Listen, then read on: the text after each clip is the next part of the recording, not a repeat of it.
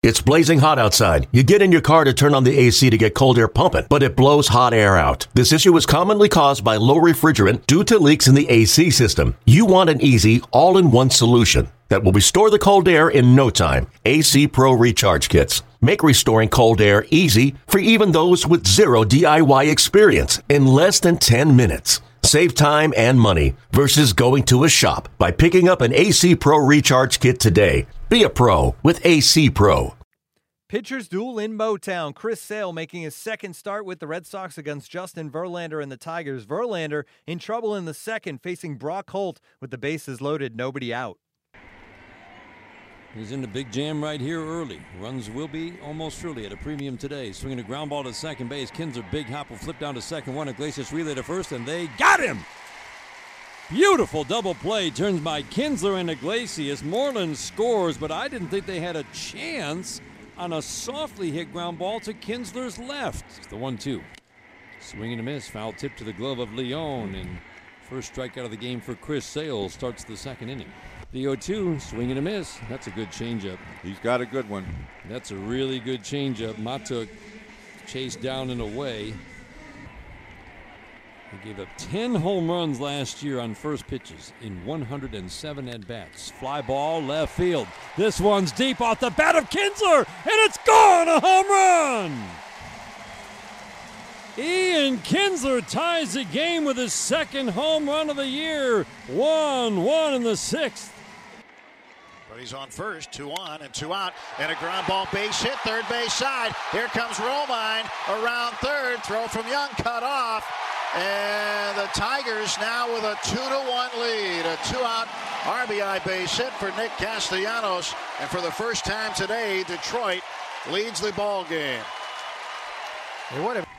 K-Rod ready. The 0-2. Strike three called. Tigers win. What a heater. Oh, baby. The Tigers hang on for the win. They win the series 3-1. Verlander outdueling Sale. He goes 7 innings, 3 hits, 1 unearned run. Sale 7 2/3 innings. He allowed 2 earned runs on 5 hits and struck out 10. After the game, Brad Ausmus talked about a successful series to open the home slate. Well, the first inning was real quick and real clean, and then he had the second inning was a little bit longer. But once he settled in, he was good. You know, he used his curveball extremely well today. Fastball was good. Used all 4 pitches, but I thought the curveball was a big pitch for him when he got behind in counts to get back into counts.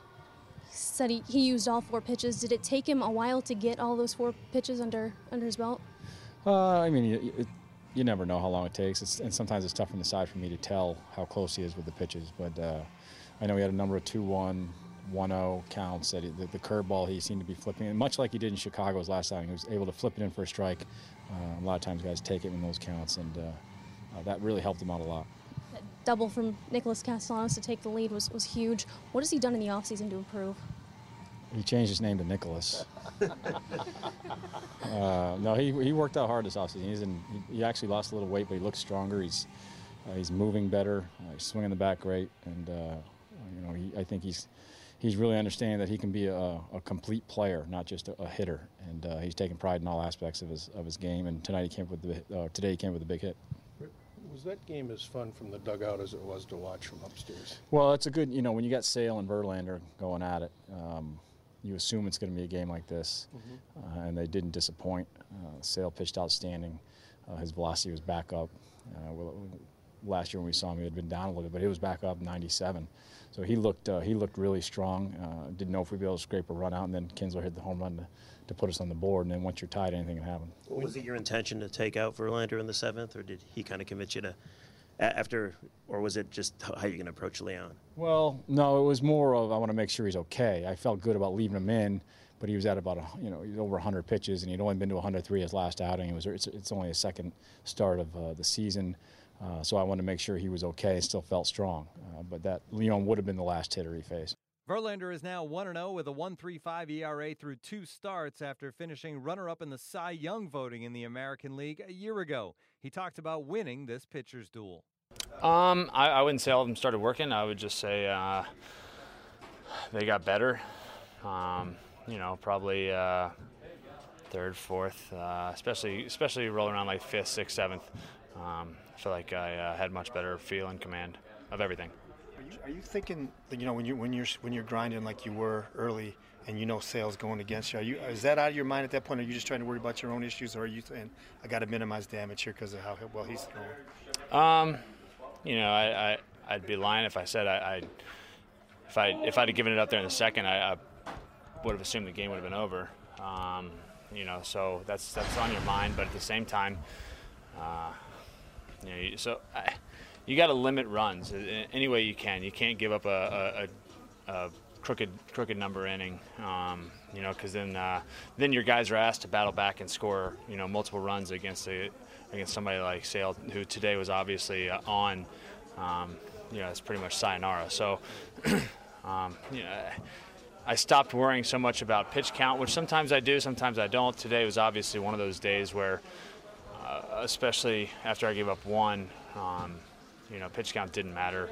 It was literally just do whatever you got to do to keep him from scoring another one. When Brad came out there, you didn't think he was going to pull his pitch? You never know until usually once he crosses the line and he hasn't made a signal yet, then you're good to go. Unless then it's on me. If I don't feel good or I'm just not comfortable, then that's what he wants to know. And you'll tell him that? You'll tell him I don't have anything left, or I don't have enough left? I mean, if I didn't, yeah, I'd be honest, but I've never said that yet. What was the conversation like today? With Brad? Just how you feeling? I just want to make sure you're all right with this many pitches, and okay. Did you feel like you made your point with Bellino when the one time you snapped at him?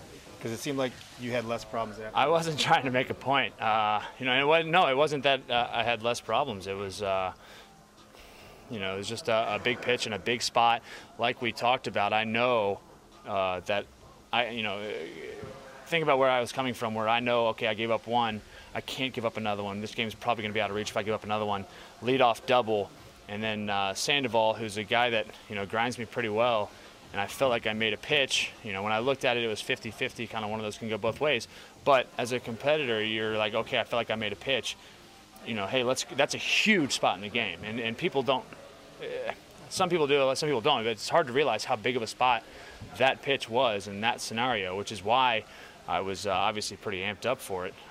You tend not to think of such big spots and such momentum swingers early in the game, but I mean, that very easily could have been the game. Thankfully, I got him to chase one out of the zone later through the at-bat. and we talked about it, and let bygones be bygones. We both respect one another, and it had nothing to do with him or whatever. It's just the situation and my reaction, my natural reaction. It's hard to kind of tone down those natural feelings sometimes. You did say you talked about it, though. Then you did get a couple of called third strikes after the meeting in between the innings. Do you think that helped, or no? Not at all. I don't think he changed his zone. I think I just started pitching better. I started executing my pitches a little bit better, and probably making it a little easier on him to call strikes. I mean, honestly, that pitch 50-50, but also if I hit my spot, it looks a lot better. I yanked it, and Mac had to kind of yank his glove, and it doesn't look like a strike as much as it would if you hit your spot. So, like I said, we discussed it. We both respect one another and what we have to do day in and day out. So, I think we both know that being out there and being competitive, I'm not trying to disrespect him in any manner. I know this is a job, but how much fun is a game like that to pitch in going against another pitcher that's top tier?